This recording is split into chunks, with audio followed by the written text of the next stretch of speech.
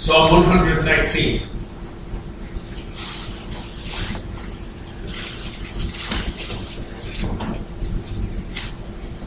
Now, you may be aware that there are 176 verses in Psalm 119. You may also be aware of the fact that there are 5 verses where there is no mention of the Word of God, such as verse 84, how many are the days of thy servant? When wilt thou execute judgment on them that persecute thee? However, there are 5 other verses where the Word of God is mentioned twice, such as verse 16. I will delight myself in thy statutes, I will not forget thy word. So there are 176 references to the Bible in Psalm 119. There are 9 different words used for the scripture, and interestingly, the first 8 of them are given in the first 9 verses, and then they're used, of course, scattered throughout the psalm. They are the words law, verse 1, testimonies, verse 2, ways, verse 3, precepts, verse 4, statutes, verse 5, commandments, verse 6, judgments, verse 7, word in verse 9, and then way down in verse 91, we're introduced to the word ordinances. 9 different words used, and a total of 176 direct references to the Bible. You sort of get the idea of what may be the theme of Psalm 119. It's all about the importance of God's Word. I want to speak to you this morning for a little bit on the work of the Word, how God uses the Word of God in our lives as non-believers as well as believers. I want to begin by reading the first 8 verses of the Psalm. Actually, I have written here beside Psalm 119 that there are 177 references, so somewhere there's an extra, must be a 6th verse that has 2 mentions of the Word of God. Anyway, beginning at verse 1, blessed are the undefiled in the way who walk in the law of the Lord. Blessed are they that keep his testimonies and that seek him with the whole heart. They also do no iniquity, they walk in his ways. Thou hast commanded us to keep thy precepts diligently. Oh, that my ways were directed to keep thy statutes. Then shall I not be ashamed when I have respect unto all thy commandments.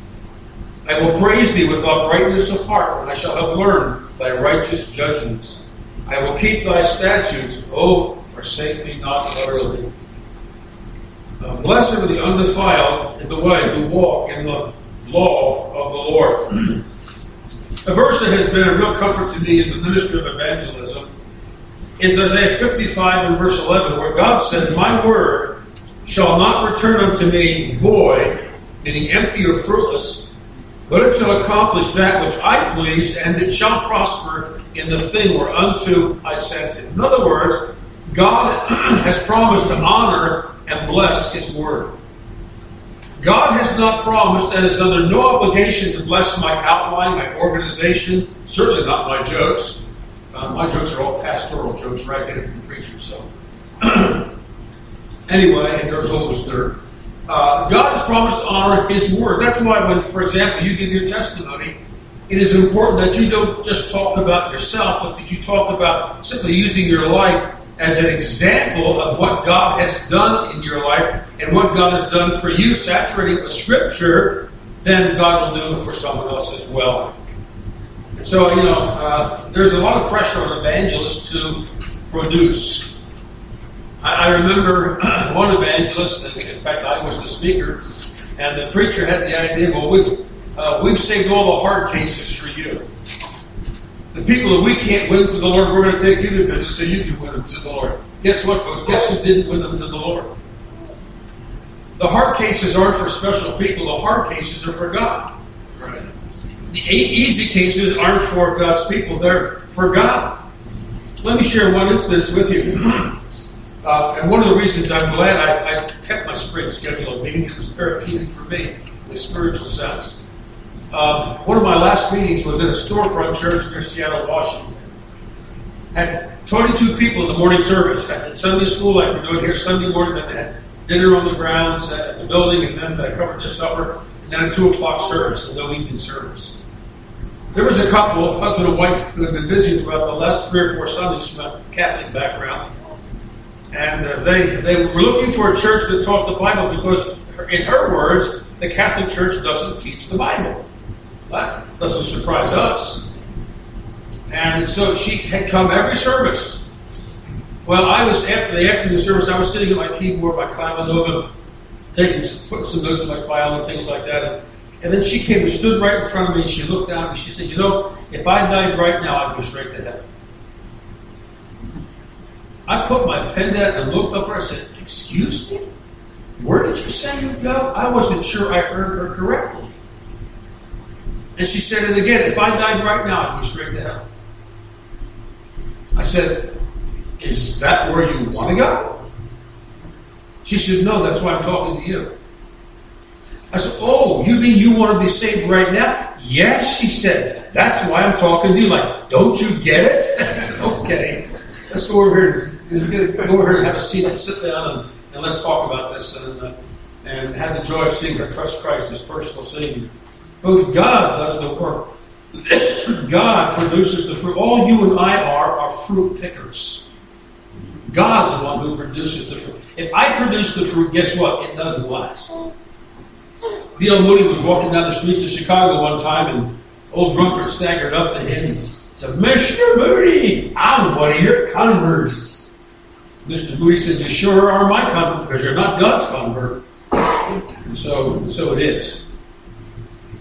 Dr. Roscoe Wilson challenged us preacher boys in Bible college. He said, gentlemen, remember, it's the Spirit of God that does the work of God through the Word of God. So preach the Word. Good advice. Let me share with you then some ways where how God uses the Word in our lives. First of all, it convicts of sin. In Hebrews chapter 4 and verse 12, we're told that the Word of God is quick and powerful and sharper than any two-edged sword. It even divides asunder the thoughts and the intents of the heart. In Psalm 119, verse 136, the Bible says, rivers of waters run down mine eyes. Why? Because they keep not thy law. The Bible produces a conviction of sin. And may I say to you, dear friends, without conviction, there is no conversion. Without repentance, there is no regeneration. Without a godly sorrow, there is no salvation. And the Word of God through the Spirit of God, actually it's the Spirit of God through the Word of God, produces conviction in our lives. And conviction doesn't always necessarily result in a lot of, as we used to say, crocodile tears. But many times it does. It can be, and not always is, but it can be a very emotional time. As you realize what sin is and what it has done to your life and how it has separated you from God. Now, sin does not condemn you to hell. Please understand that, folks. What condemns a person to hell is their rejection of the Lord Jesus Christ. I mean, Christ died to forgive your sin. But it's your rejection of the Lord Jesus Christ, your sin bearer, that condemns a person to hell. Number two, it converts the soul. Go back to Psalm 19, if you will, for just a couple of hours. Psalm 19, and note with me, if you will, verses 7 and 8. The law of the Lord is perfect, converting the soul. The testimony of the Lord is sure, making wise the simple, giving wisdom. If any man lack wisdom, let him ask of me, said the Lord. The statutes of the Lord are right, rejoicing the heart. The commandment of the Lord is pure, enlightening the eyes. Notice the first part of verse 8, the commandments of the Lord. The statutes of the Lord are right. You know what that means? Whatever the Bible says is so. Now, if you don't understand what the Bible says, the problem's not with the Bible, it's with you or me. If you and I don't like what the Bible says, guess what? The problem's not with the Bible, it's with us. I remember Jimmy Carter one time, when he was running for re-election, made a comment, and someone brought up the subject about the Apostle Paul and his relationship to women in the church, because his sister was a faith-healing, charismatic preacher who died on the operating table. That was Catherine Coleman died on the operating table. Anyway, he said, well, I don't agree with the Apostle Paul. Well, guess who's right and guess who's wrong?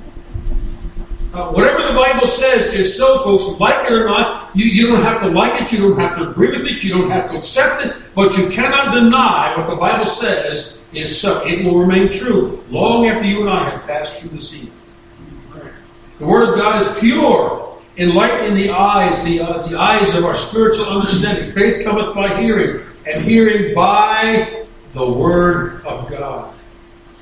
Number 3, it cleanses the conscience.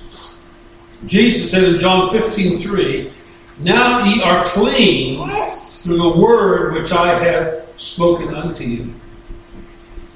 During one of my summers, I had in between college and summer off, I got a job working in the shipyard. In fact, two summers I did that. One turned out for the whole year. And I said, man, they're rough places. Blue-collar places to work can be really nasty, but so can white-collar places. The office can be as bad as the shop with profanity and immorality and pornography and blasphemy and profanity and obscenities of the worst kind. After I got saved, the special meeting for me all week was the prayer meeting. Especially the year I was out of college and working. I thought, man, you're with this wicked, ungodly crowd all week long. And prayer meeting, man, you get to, with God's people, it's like taking a spiritual bath and letting the Word of God cleanse your conscience. I've talked with several pastors over the years, a number of pastors who've been deeply enmeshed in heavy counseling. And boy, I don't know that I could ever do that. The baggage that people have, they need to submit to the Word of God. But some of these guys are having all this human garbage dumped on their souls and their minds. They have to go back to the Word of God and pray and get on their knees and let the Word of God cleanse their conscience from all the foul sin that people have opened them up to. Number 4, it consecrates the life in John 17:17.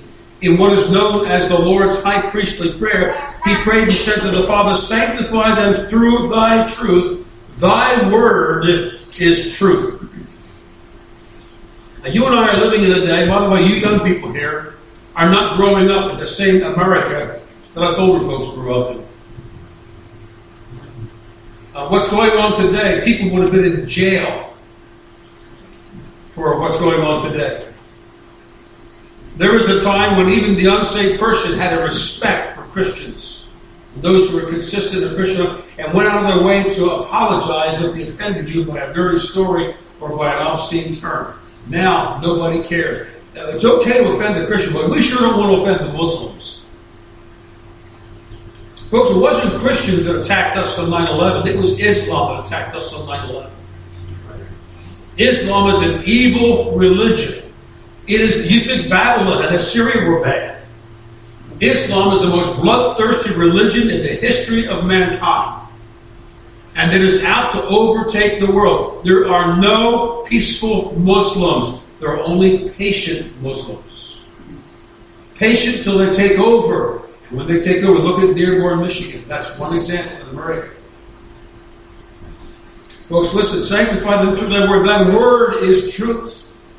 I've done some reading in the Quran, even taken as literature. It's bad literature.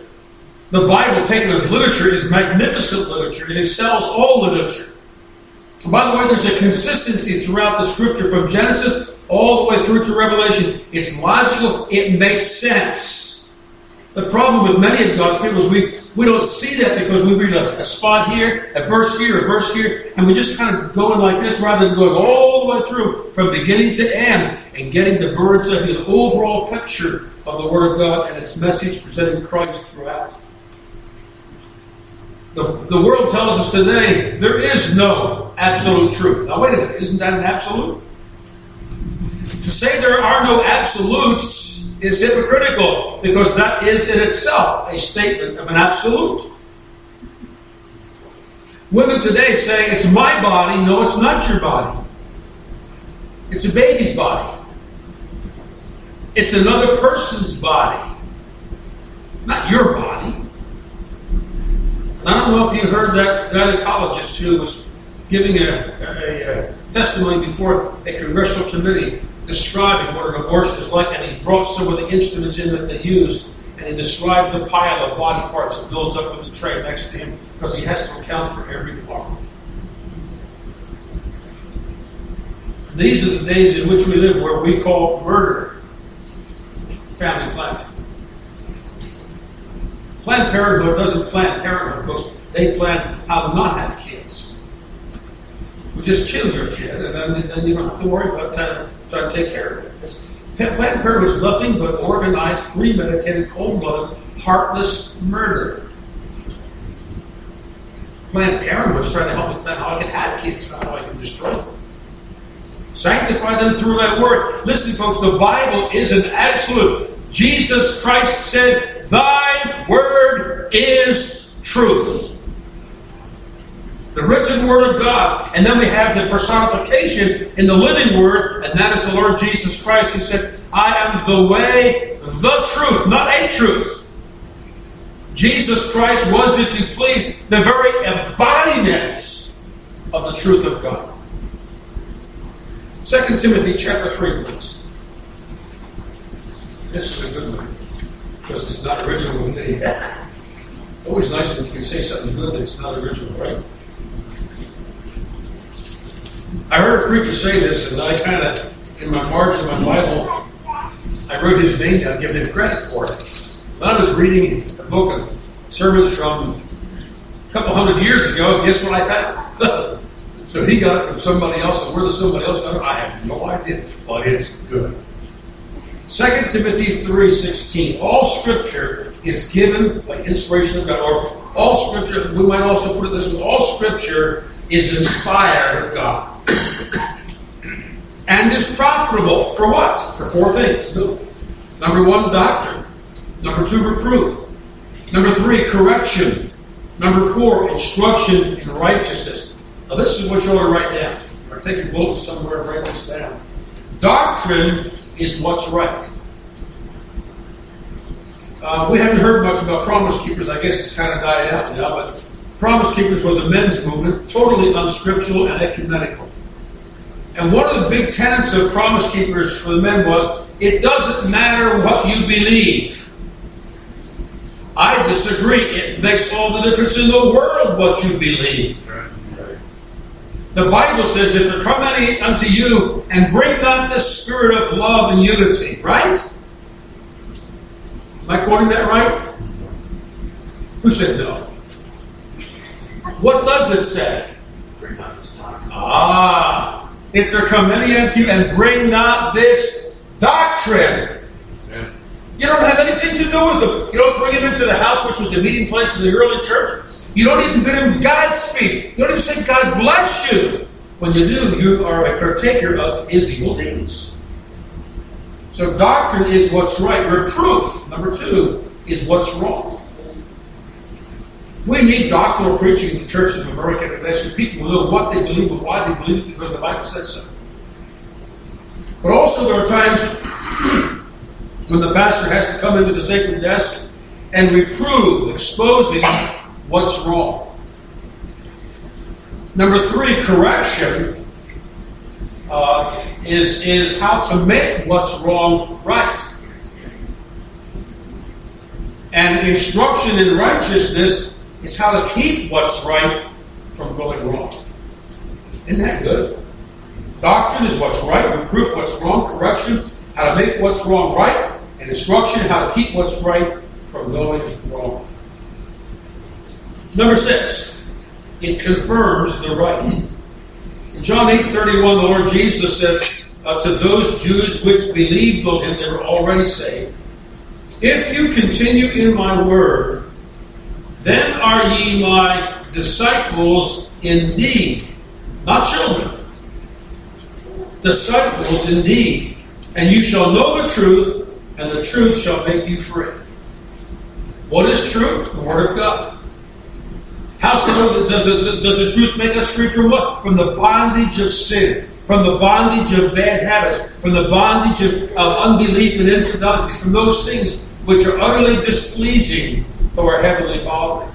And Jesus, if you continue in my word, that assumes you're already in his word. Then are you my disciples, my true followers. there are many people who profess to know Christ as Savior who are not His disciples. I mean, they're not following Christ. They're doing whatever they want to do in their lifestyle. They're not disciples of Christ. Being a disciple of Christ means continuing in His Word. As Jesus said, if you love me, obey me, keep my commandments. Psalm 119, verse 105, Thy word is a lamp unto my feet and a light unto my path. And then number 7, it comforts the heart. In Psalm 119, verses 50 and 54, we read these words, This is my comfort in my affliction, for thy word hath quickened me, for thy word hath given me life. And then verse 54, Thy statutes have been my songs in the house of my pilgrimage. What better way to have each day in the Word of God, follow the Word of God, learning the Word of God, that we might live the Word of God and enjoy the blessings of God. Now, let me give you 4 responses that we need to have to the Word of God. Number 1, it needs a careful consideration. In other words, what it says, having a proper, the theological term here is exegesis, or the proper explanation of the verse in the context in which it is found. Not making it say something it doesn't say. For example, to biblically support stealing, let him that stole steal. No more let him work with his hands. Stolen punctuation, right? I actually heard of a preacher who preached a whole sermon against trade unions, like the Teamsters Union and the Teachers Union, etc. His whole sermon was all built against the trade unions. You know what his text was? Titus 1, where the Bible describing the office of the pastor, among other things, says, be no striker.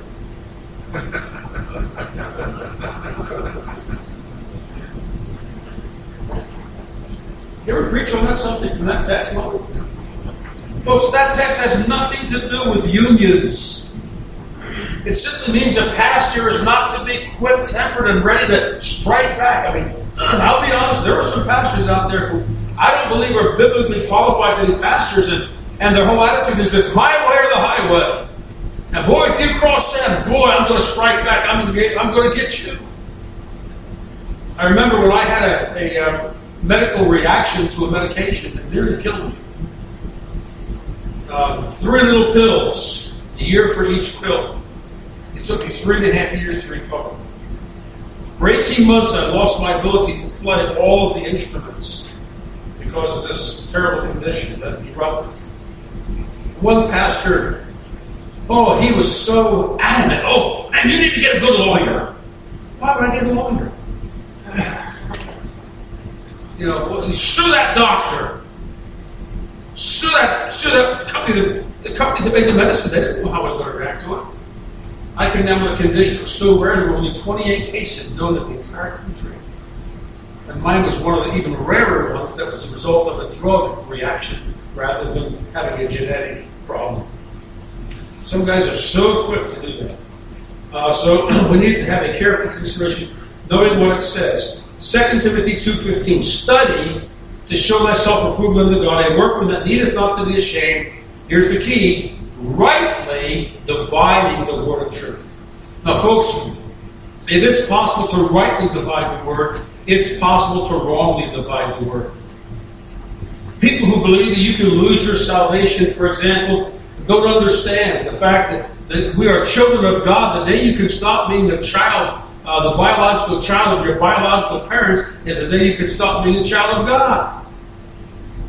That new birth, folks, makes us an eternal relationship with God. Now, as my mother and father's child, I didn't always obey them. I didn't always bring pleasure to them. And so it is in our Christian life, but I didn't stop being their child. I'm sure there were times they must have discussed with each other, are we sure this is our kid? Maybe they made a mix-up with us. No, I was their kid already. If you knew my mother, you knew why I'm like I am. People say, I was at a conference one time, this preacher was really down on dispensationalism. I don't know what he was. He didn't know what he was, but he says, I'm no dispensationalist. I take a whole Bible.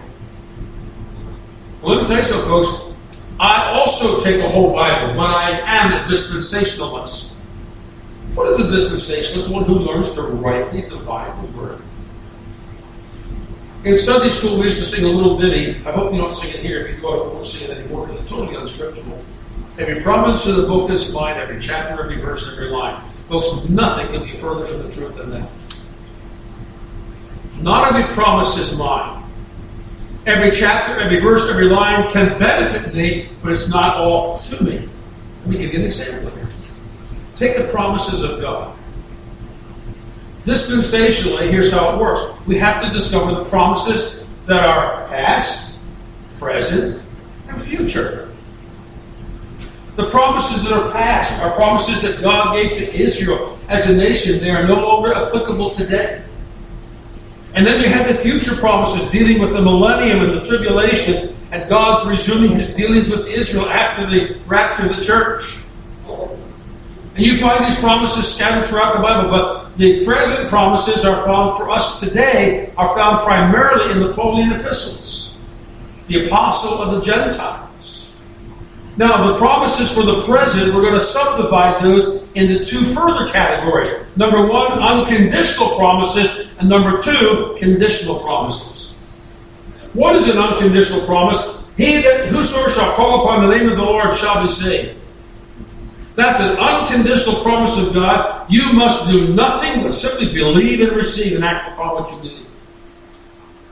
But here's the conditional promise, and this may surprise some of you. Philippians 4:19. But my God shall supply all your needs according to his riches and glory. That is potentially for every child of God, but not realistically.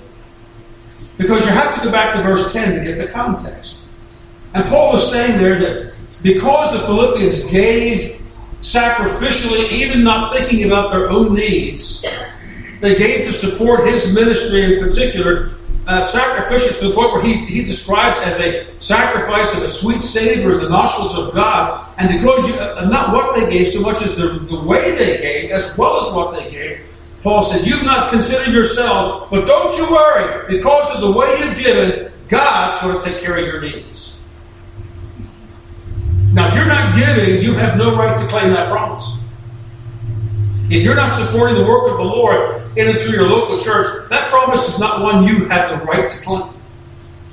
Years ago, I was in a conversation with a friend of mine, and he was bemoaning the fact that he was having so many financial problems. And in the course of our conversation, not because I asked, it just came up that he wasn't tithing. I said, brother, maybe that's part of the problem. You've not been I can't afford to tithe. I said, no, you can't afford not to tithe.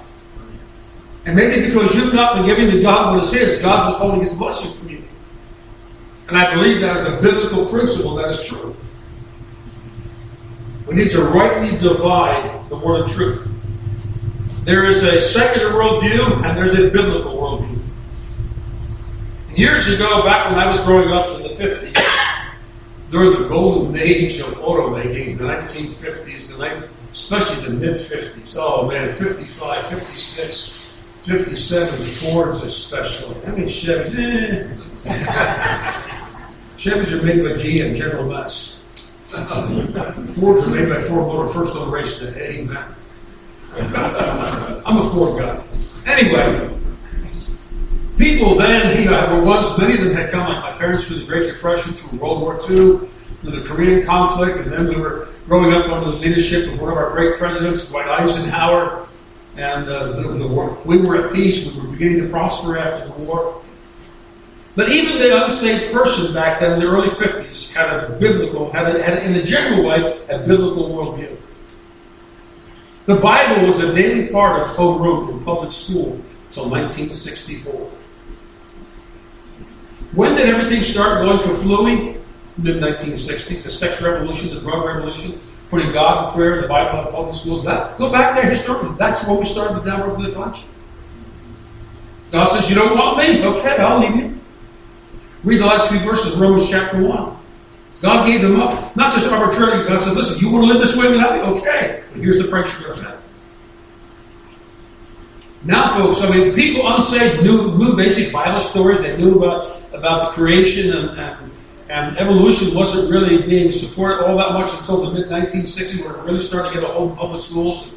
And people knew about the virgin birth, and they knew about Jonah and the whale, and they might make some jokes about things, but they basically had a biblical worldview. And if they offended a pastor with profanity or a Christian, they would apologize. Folks, now it's hard to find a biblical worldview even in a church. We, as God's people, have been more and more infected than we realize with a secular worldview.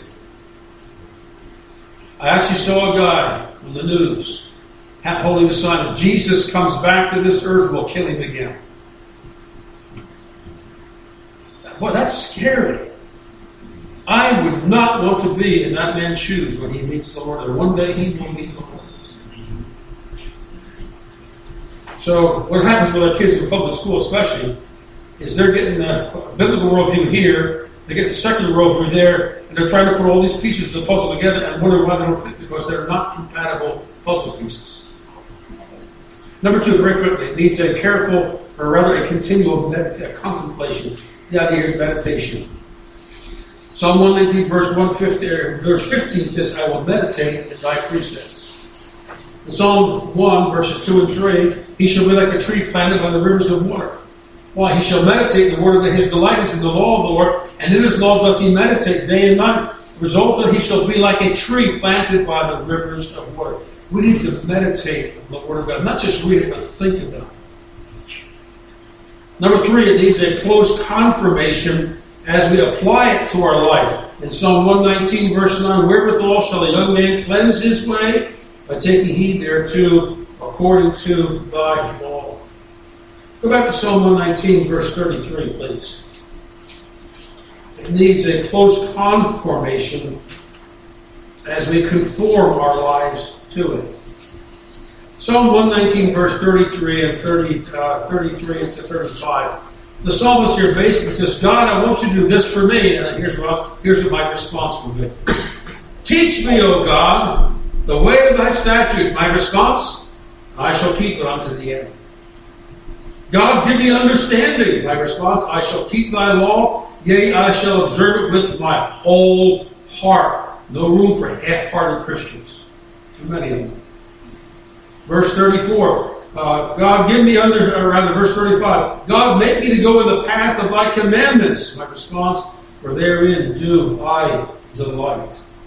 John 13:17. Jesus said to his disciples, if you know these things, happy are ye if, finish the verse, ye do them.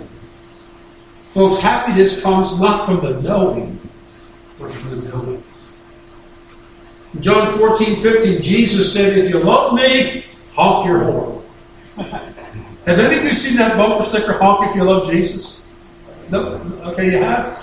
Well, I heard a pastor told me this happened to him. He was driving his car in town. It was a 4-lane, two lanes each direction. There were spring days, windows were down. And he stopped at a red light. The car in front had a bumper sticker, honk if you love Jesus. So he honked. And the guy up front gave him a filthy gesture, shook his fist at him, and cussed him out. The pastor was stunned. He followed the guy. The next red light, pulled up beside and said, hey guy, I was just honking the horn back there because you did anything wrong because I was mad, but your bumper sticker says honk if you love Jesus. And I love Jesus, so I honk. And the guy got all red face and praise the Lord, brother. The guy's probably as lost as a skunk. Listen, foul mouth comes from a foul heart. Obscene language comes from an obscene heart. Jesus said, out of the abundance of the heart, the mouth speaketh. And then in John 15:14, Jesus said again to his disciples, ye are my friends, if ye do whatever I command you. Are you walking with the Lord today in obedience to his word as you understand it? There are a lot of Christians who aren't. Let me give you one example. The average independent Baptist church has its largest crowd on Sunday morning. Generally, half that crowd comes back Sunday night. That means half of the Sunday morning crowd are people who are not walking with the Lord, not living a life of obedience to the Word of God, because the Word of God says we're not to forsake the assembling together of ourselves as a matter of Sundays. And that simply means if you're part of the assembly, whenever the assembly is in session, you are to be there. Whether you're a member of the church or not, if this is where you regularly attend, you have a responsibility before God to be here this evening and Monday, Tuesday, Wednesday, Thursday, and Friday. This is one of the very few, like one of 2 6-day meetings I have during the 4 months. All the rest are 4-day meetings. And you say, well, I've got things to do. I know you've got things to do. But folks, sometimes, let's be honest, we're so busy because we're too busy. If you're too busy to be here for the services, you're too busy. Folks, these meetings are important not because I'm here, but because God wants to do a work in your life this week. And I don't know what that work is, but I do know this. The night that you least want to come, because I'm so tired, I don't want to go to church tonight, you come, I guarantee you, God will bless you. If you come with the right spirit, God will bless you, and you'll be glad you came. Now, I'm not here to entertain. All right? We're going to have a lot of special music with the various instruments. And I think you'll enjoy the music, but that's not the main focus. That's just an add-on, all right? We want to worship the Lord in sacred song. By the way, I don't know what your practice is here, but I'll just mention this now. That's one of the reasons why I discourage folks from clapping or applauding after special music when the church has been played. It has been played, not performed. And when you go to a concert, you pay good money for a ticket, you applaud. That's a way of saying thank you to the performer for his performance. Well, when it comes to sacred music, it is an act of worship. And the best response is just to sing an old-fashioned Methodist amen. We Baptists have a hard time saying Methodist amen. But the clap draws all the attention to the person, and we want the glory to go to God. I hope the meetings this week will be a blessing. I hope it will be a challenge to you, and I hope the Lord will do a work in his life, and he will. If you ask him to, and if you're here in the regular part of our services this week, let's bow together as we pray. Yes.